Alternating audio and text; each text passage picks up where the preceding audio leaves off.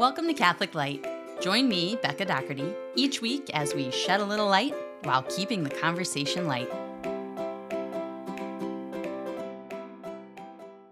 Hi, and welcome back to another episode of Catholic Light. Thanks for joining me.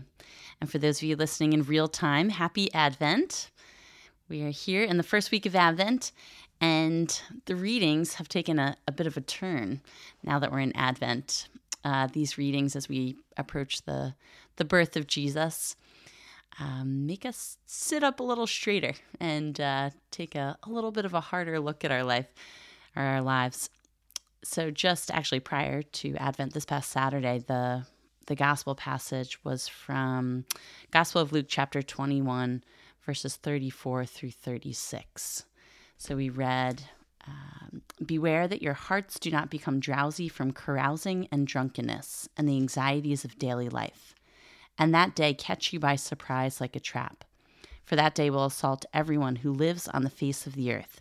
Be vigilant at all times and pray that you have the strength to escape the tribulations that are imminent and to stand before the Son of Man. So beware that your hearts do not become drowsy.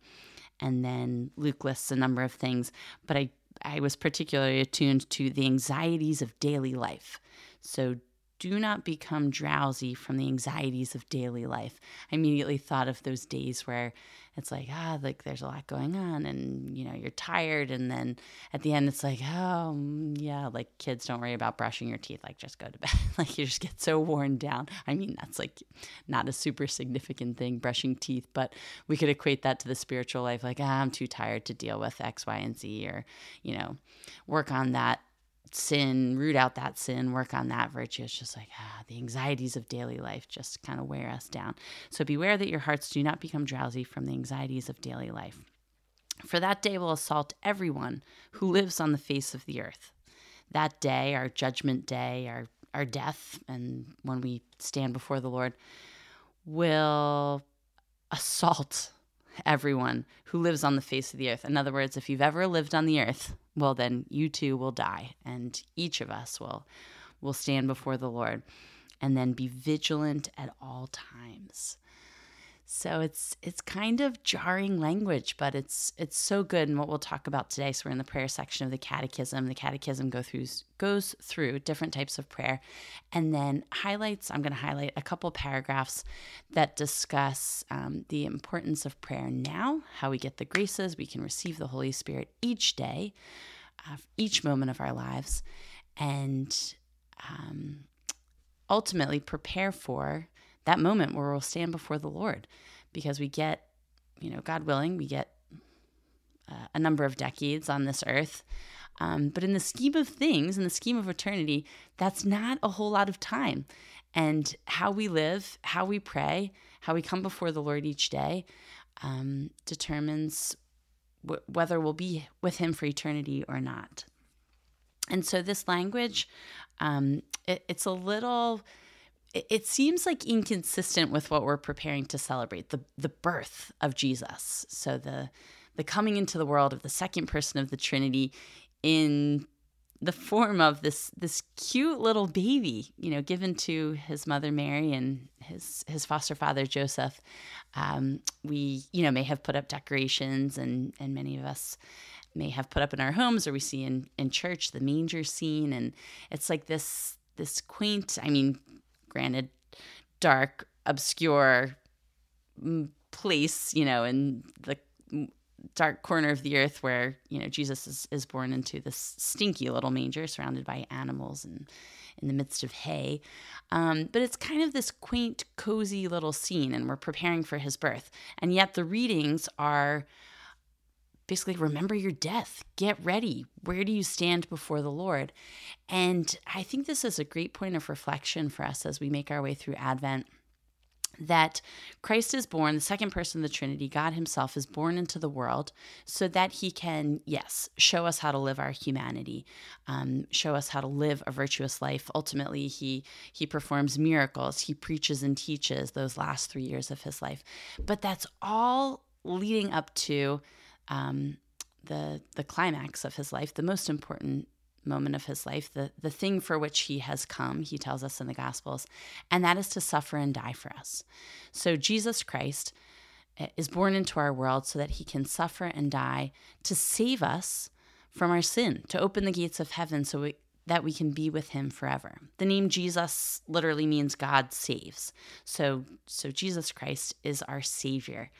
And I think that can get lost in the shuffle, especially the way the popular culture portrays Jesus as kind of this long-haired hippie, this spiritual guru, this wise teacher, philosopher type.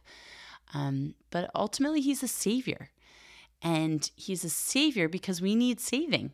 He comes to save us because we need saving. We are sinners in need of a savior. And so that precious little baby is born in the manger so that he can ultimately suffer and die to save us. He is our savior, come to save us, to open the gates of heaven and bring us into eternal life and bring life into our lives now as we walk this earth. Speaking of jarring, my sister recently sent me an episode, a YouTube video from Father, I don't know if you say Ripperger, who is an exorcist priest, and he's one of a few kind of popular exorcists right now in Catholic media. And she sent me this video called Winning at Prayer and Holiness. And so I recommend it. It's about an hour long.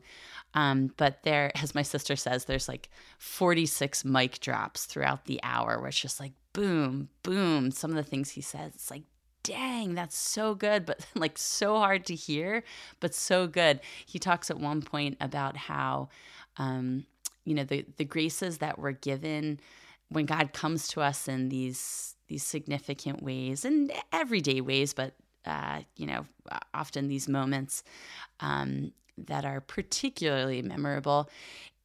It's not often like cozy, cute baby Jesus, but he says it's like the surgeon who comes with the scalpel to cut something out of us that is keeping us from him, that's keeping us from being and becoming the men and women we're created to be. And so it might not seem like a grace from the outside looking in, like, that was hard and difficult and painful, but it's so good because it works something out of us that needs to be worked out, that needs to be either gotten rid of or perfected so that we can enter more into our relationship with God and become the men and women he created us to be. And so we often think of Lent as a time of like suffering and sacrifice and purification as we prepare for Easter. But we can take up Advent, this time of preparation as we make our way to Christmas, as a time also to be purified and perfected, to have God kind of like sweep things out of us, cut things out of us that keep us away from him and that hold us back from being and becoming who we're meant to be. He speaks very clearly about, in this talk, about how sin, when we sin, it's not just like a fault or a defect or like, I could be better, but it's actually every time we sin, we're being malicious. So we are choosing either for ourselves or for another person a lesser good. So the greatest good is God. And if we choose something less than God or God's plan for us or the laws of God, then we're inflicting malice on ourselves or on others. He shares this anecdote where he was speaking with someone who said, basically I'm a good person. Like I do okay at life. The old I didn't kill anybody. And he says, okay, then why are you living with your girlfriend and basically having sex outside of marriage? And he says, well, because I love her and I want to be with her. And Father says to this man, that is a lesser good for both you and her. And so you're actually being malicious to her by not willing the best, the highest good, but choosing a lesser good. And so this video was just like, wow, he speaks so boldly and so clearly, but so truly.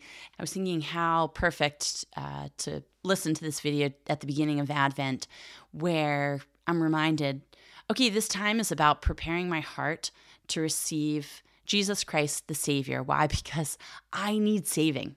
I'm not actually as good as I think I am. I, who was born in the era of everyone gets a trophy. I played soccer, for a few years when I was younger, and then I played softball, basically kindergarten through 12th grade. And every year, at the end of every season, I received a trophy, even though I'm not a particularly good sportswoman here, not a particularly good athlete. Recently, my sister-in-law texted a picture on our family text string of my nephew Patrick winning, he and his team winning he's 7, so winning their soccer championship of the season. And she sent a couple of pictures, like a serious picture of the team, a goofy picture of the team, and then a close-up of Patrick being silly and like kissing his trophy as he held it up. And I could see at the bottom of the trophy it said MVP. And so I texted my sister-in-law Damaris. I said, "Oh my gosh, that's great. Like, not only did they win, but Patrick got MVP." And she wrote back, "Well, actually the whole team got MVP." I was like, "Oh my gosh."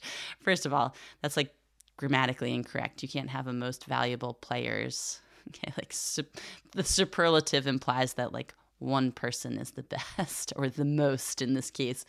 But 2, like what an indication of our culture that like everyone's a winner, everyone's the most valuable. Well, if everyone's the most valuable, then no one's the most valuable.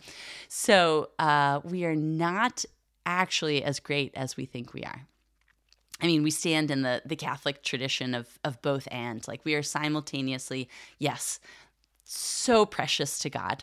And he truly did come to suffer and die to save each and every one of us and loves each and every one of us. But also, we're not that great. We're not that special.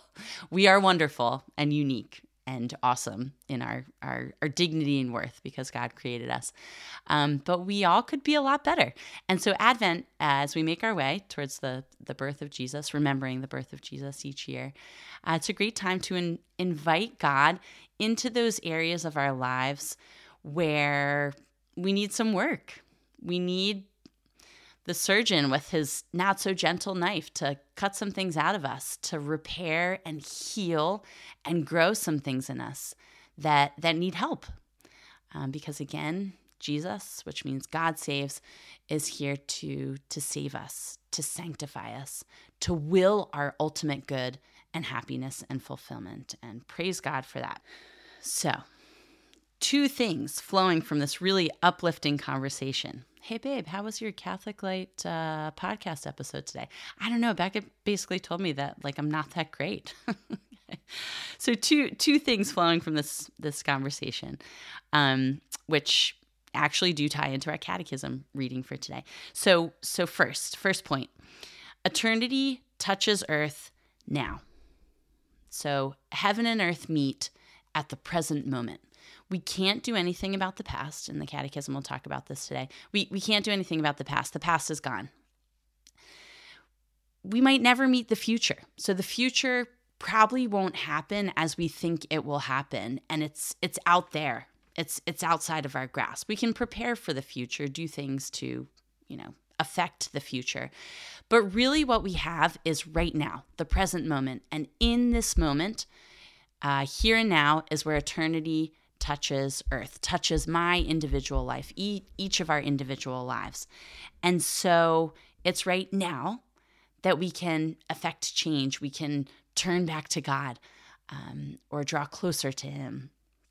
I think of one of the kids did some sort of like little skit having to do with Jonah and the whale, and the child who played Jonah, proclaimed very solemnly in his short, cute little stature, "People of Nineveh, change your wicked ways." Okay. So right now, we can change our ways. God gives us the grace now to change, to turn to him, to invite him in, to transform us and lead us to the good to which he's inviting each and every one of us.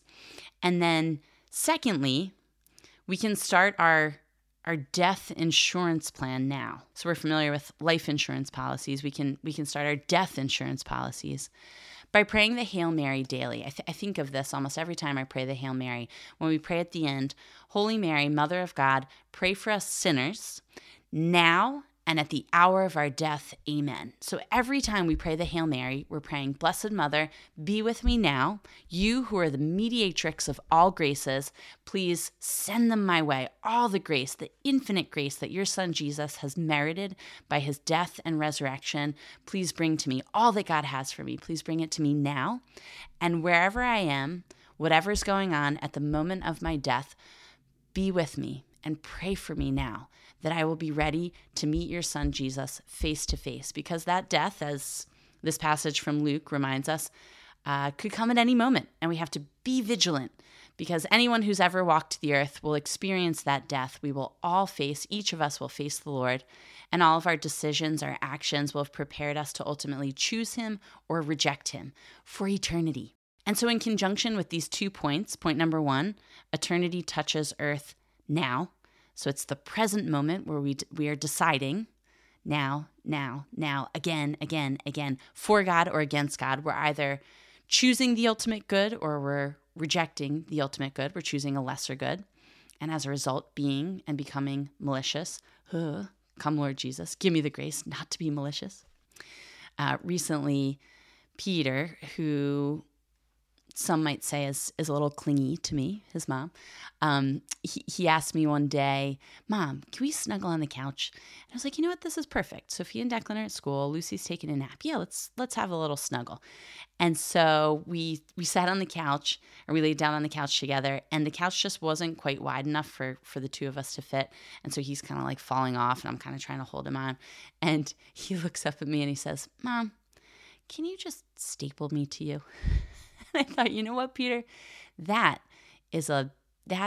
an analogy for our lives. My cute little clingy son. Can you just staple me to you? And so I've giggled about it so many times with family and friends. But I started praying, Jesus, can you just staple me to you? Wherever you go, whatever you're doing, can you just staple me to you? Can you just make it so I'm never separated from you? Because I'm trying, but life is hard and I fall a lot of times. So could you just staple me to you? So God gives us the grace in the present moment now to choose him, to open our lives to him, to turn from sin and to receive his grace. And then that second point, because we are sinful, we're prone to sin, we can, I want to say, hedge our bets. Work on that death insurance policy. Blessed Mother, be with me now.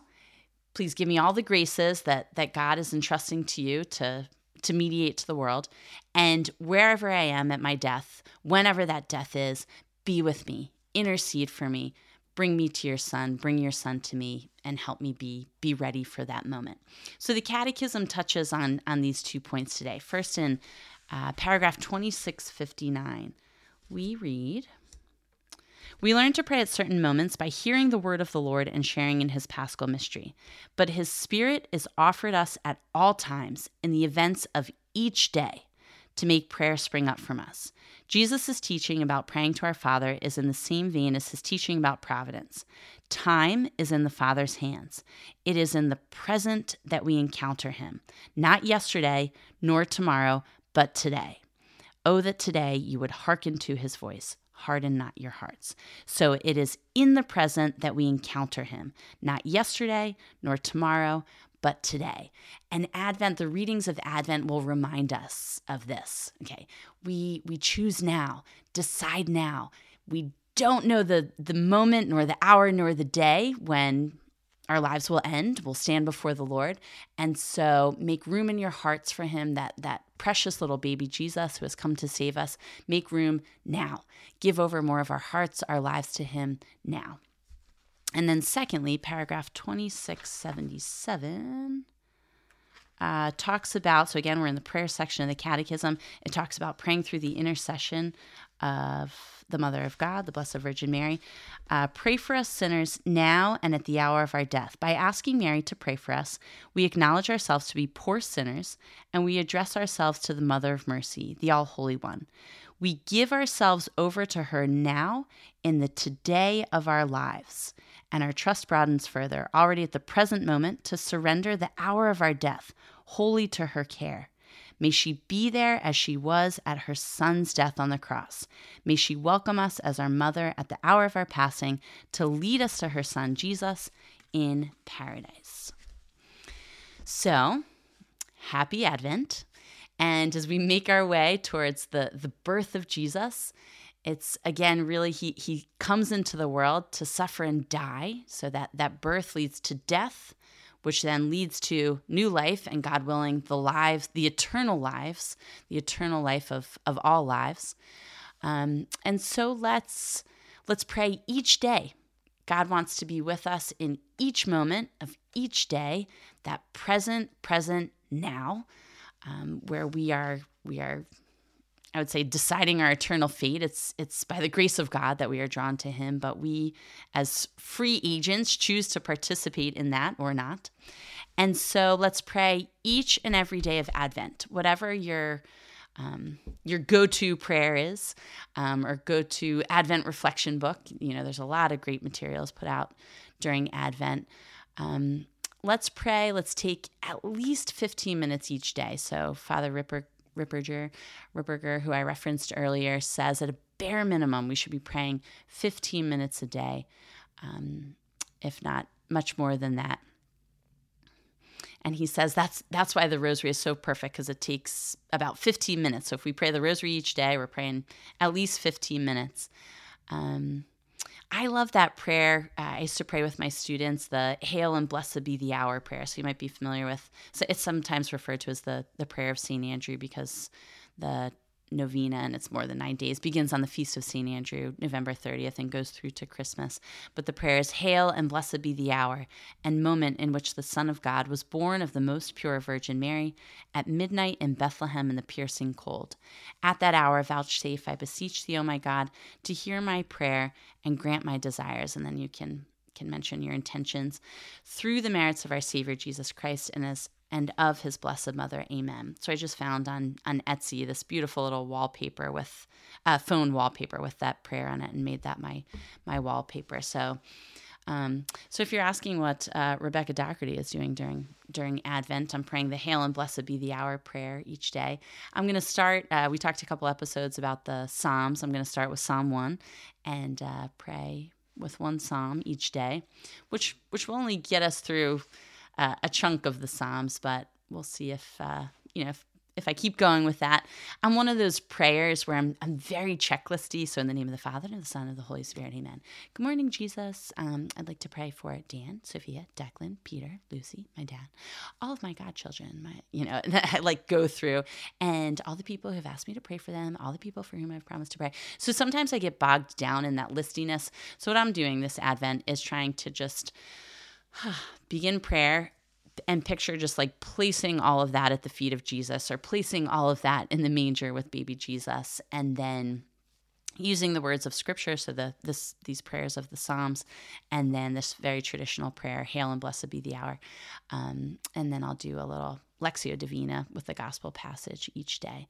So whatever you're praying, whatever mode God is leading you, drawing you closer to himself, praise God for that. And let's aim for at least 15 minutes of prayer a day, each day of Advent, and invite baby Jesus, God who saves us, into our hearts, into our lives more fully, so that he can make us into the men and women he created us to be, and to choose and live that ultimate good, which is life with him. So God bless you this Advent, you and your families, and may it be a very fruitful time for each of us. We'll now take a brief break, and then we'll return on the second half of the episode to read paragraphs 2623 through 2682. Thanks for sticking around.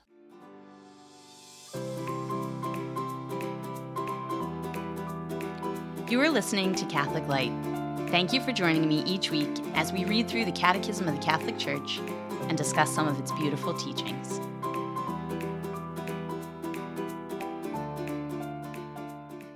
Hi, and welcome back. We'll now read paragraphs 2623 through 2682 of the Catechism of the Catholic Church. Article 3, in the age of the Church. On the day of Pentecost, the Spirit of the promise was poured out on the disciples, gathered together in one place. While awaiting the Spirit, all these with one accord devoted themselves to prayer. The Spirit who teaches the church and recalls for her everything that Jesus said was also to form her in the life of prayer. In the first community of Jerusalem, believers devoted themselves to the apostles' teaching and fellowship, to the breaking of bread and the prayers. This sequence is characteristic of the church's prayer, founded on the apostolic faith, authenticated by charity, nourished in the Eucharist. In the first place, these are prayers that the faithful hear and read in the Scriptures, but also that they make their own, especially those of the Psalms, in view of their fulfillment in Christ. The Holy Spirit, who thus keeps the memory of Christ alive in his church at prayer, also leads her toward the fullness of truth and inspires new formulations, expressing the unfathomable mystery of Christ at work in his church's life, sacraments, and mission. These formulations are developed in the great liturgical and spiritual traditions. The forms of prayer revealed in the apostolic and canonical scriptures remain normative for Christian prayer. Blessing and adoration. Blessing expresses the basic movement of Christian prayer.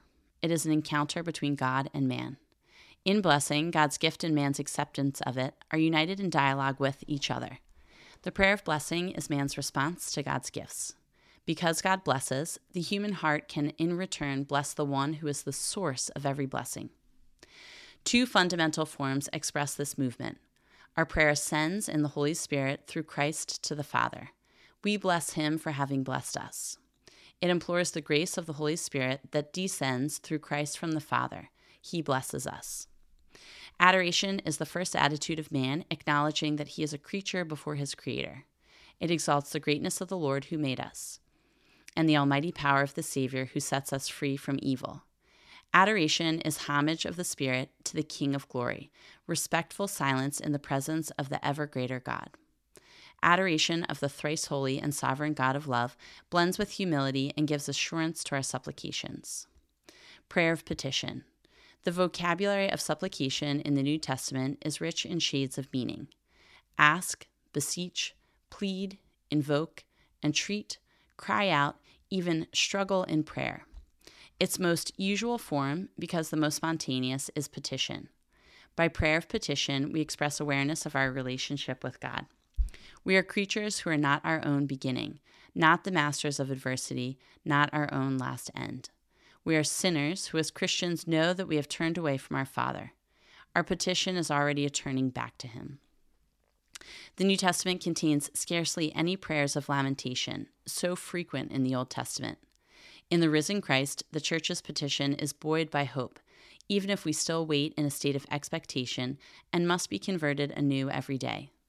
Christian petition, what St. Paul calls groaning, arises from another depth, that of creation in labor pains, and that of ourselves as we wait for the redemption of our bodies.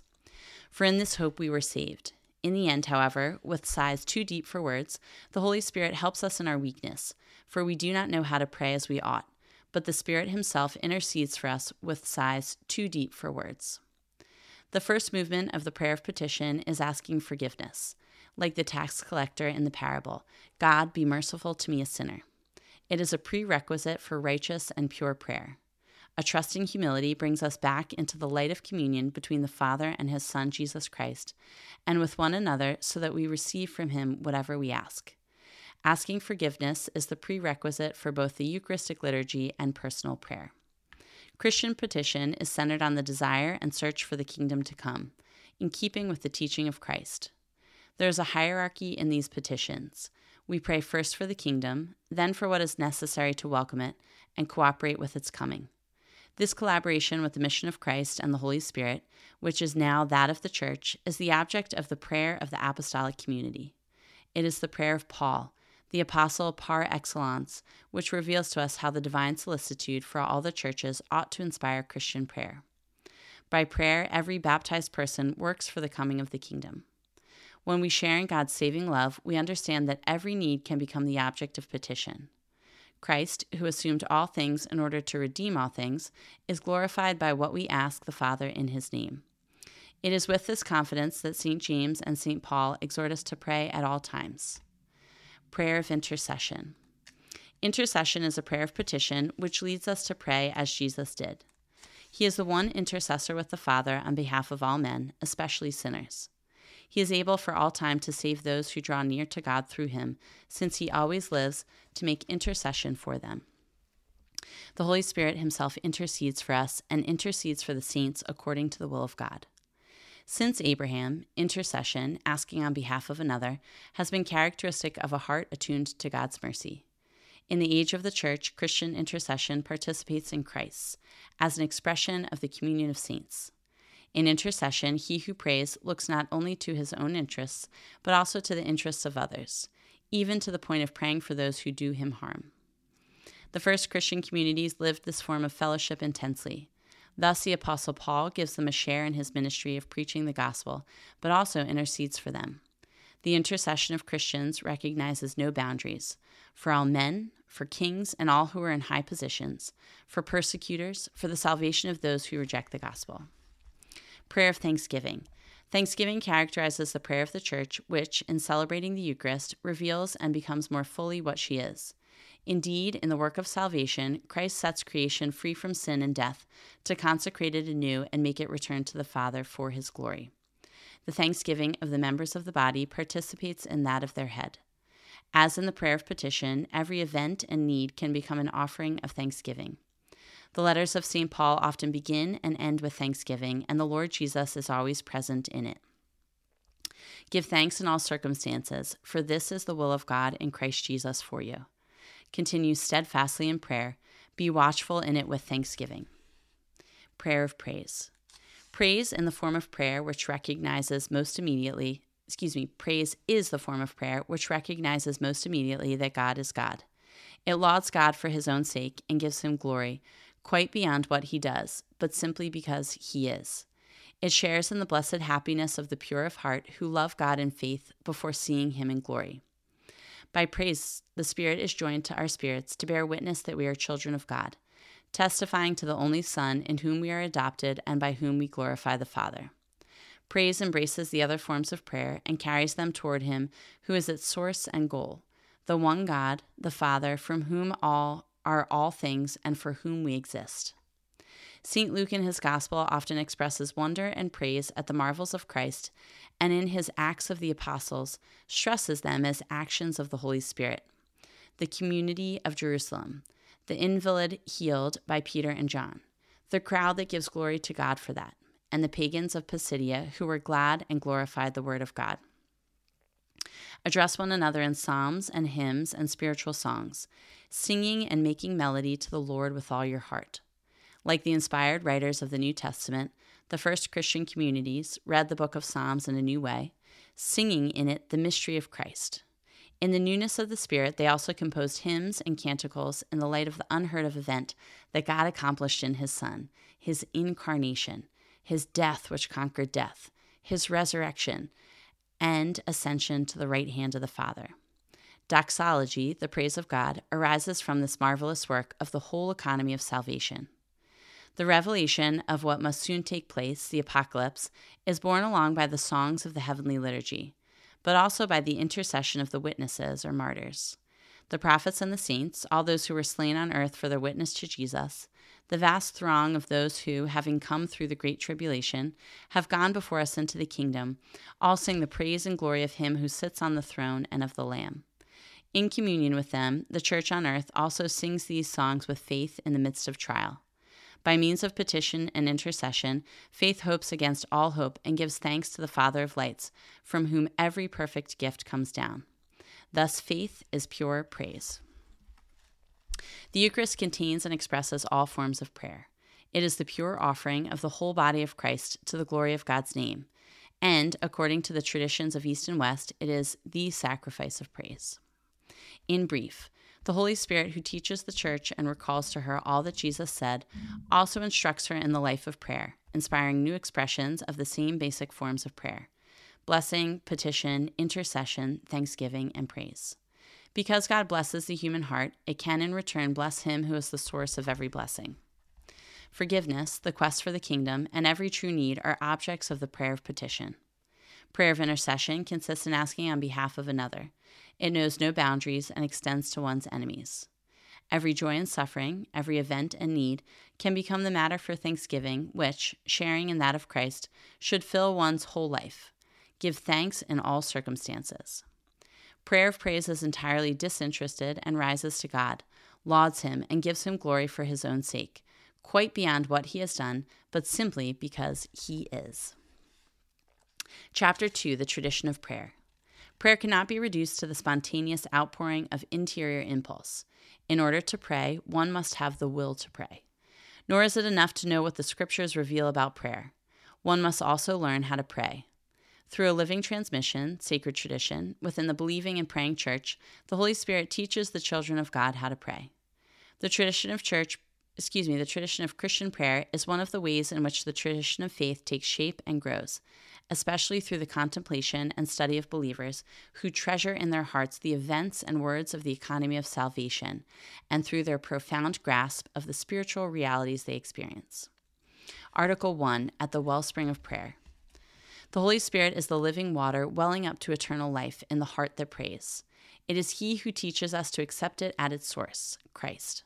Indeed, in the Christian life, there are several well springs where Christ awaits us to enable us to drink of the Holy Spirit. The Word of God. The Church forcefully and specially exhorts all the Christian faithful to learn the surpassing knowledge of Jesus Christ by frequent reading of the divine scriptures. Let them remember, however, that prayer should accompany the reading of sacred scripture, so that a dialogue takes place between God and man. For we speak to him when we pray. We listen to him when we read the divine oracles. The spiritual writers, paraphrasing Matthew 7:7, summarize in this way the dispositions of the heart nourished by the word of God in prayer. Seek in reading, and you will find in meditating. Knock in mental prayer, and it will be opened to you by contemplation. The liturgy of the Church.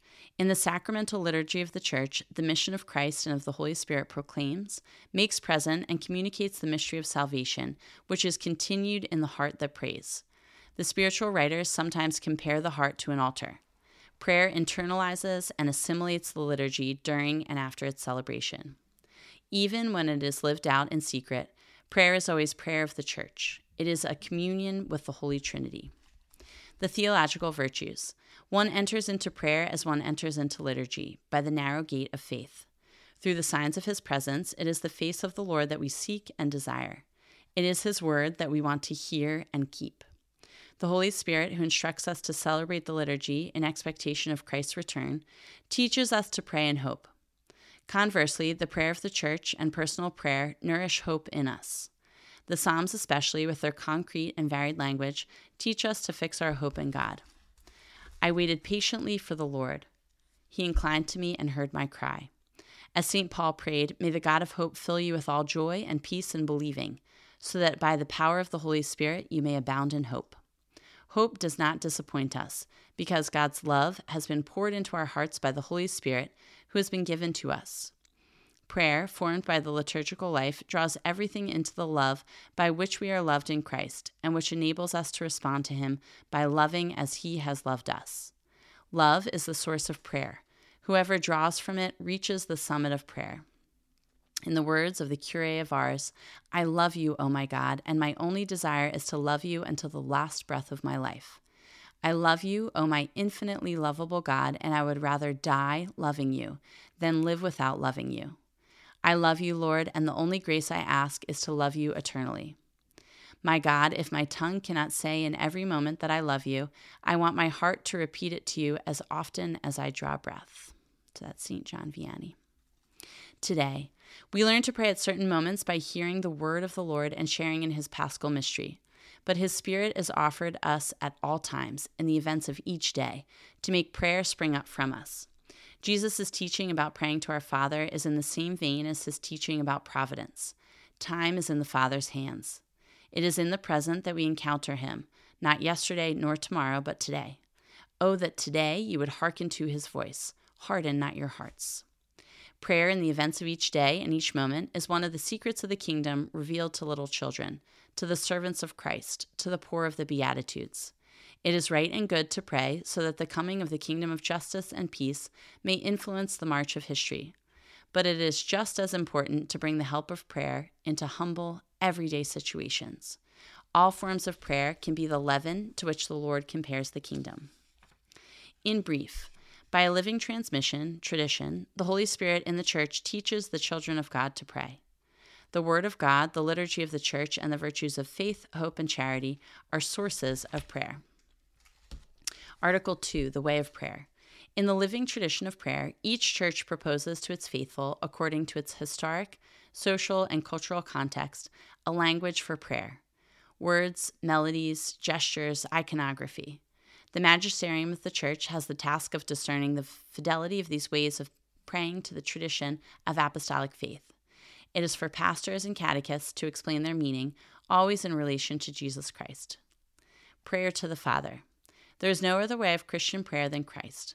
Whether our prayer is communal or personal, vocal or interior, it has access to the Father only if we pray in the name of Jesus. The sacred humanity of Jesus is therefore the way by which the Holy Spirit teaches us to pray to God our Father. Prayer to Jesus.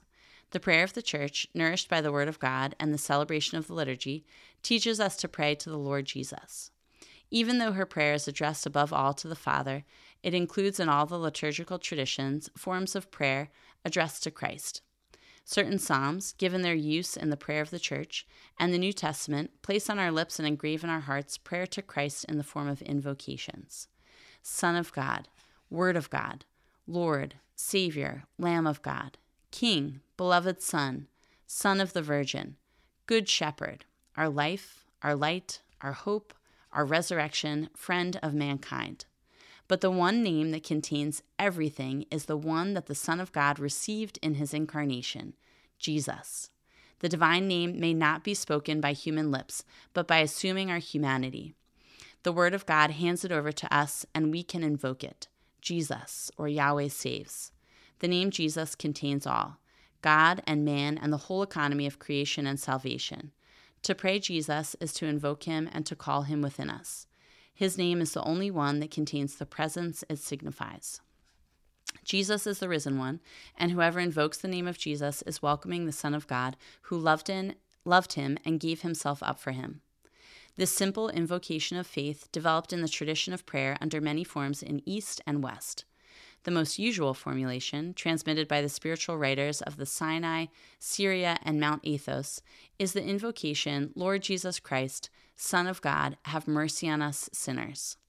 It combines the Christological hymn of Philippians chapter 2, verses 6 through 11, with the cry of the publican and the blind men begging for light. By it, the heart is open to human wretchedness and the Savior's mercy. The invocation of the holy name of Jesus is the simplest way of praying always.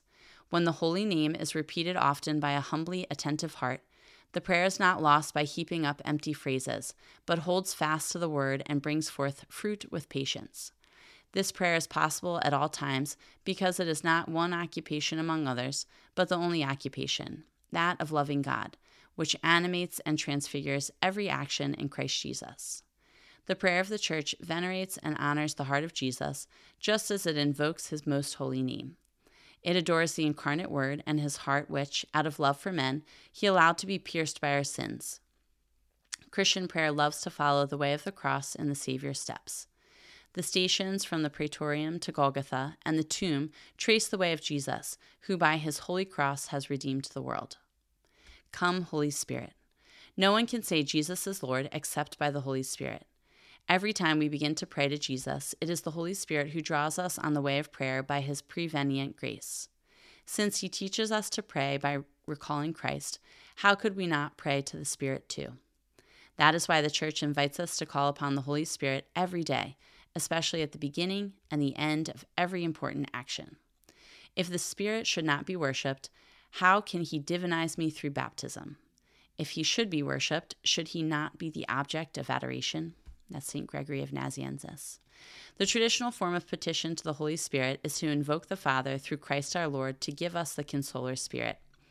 Jesus insists on this petition to be made in his name at the very moment when he promises the gift of the Spirit of truth.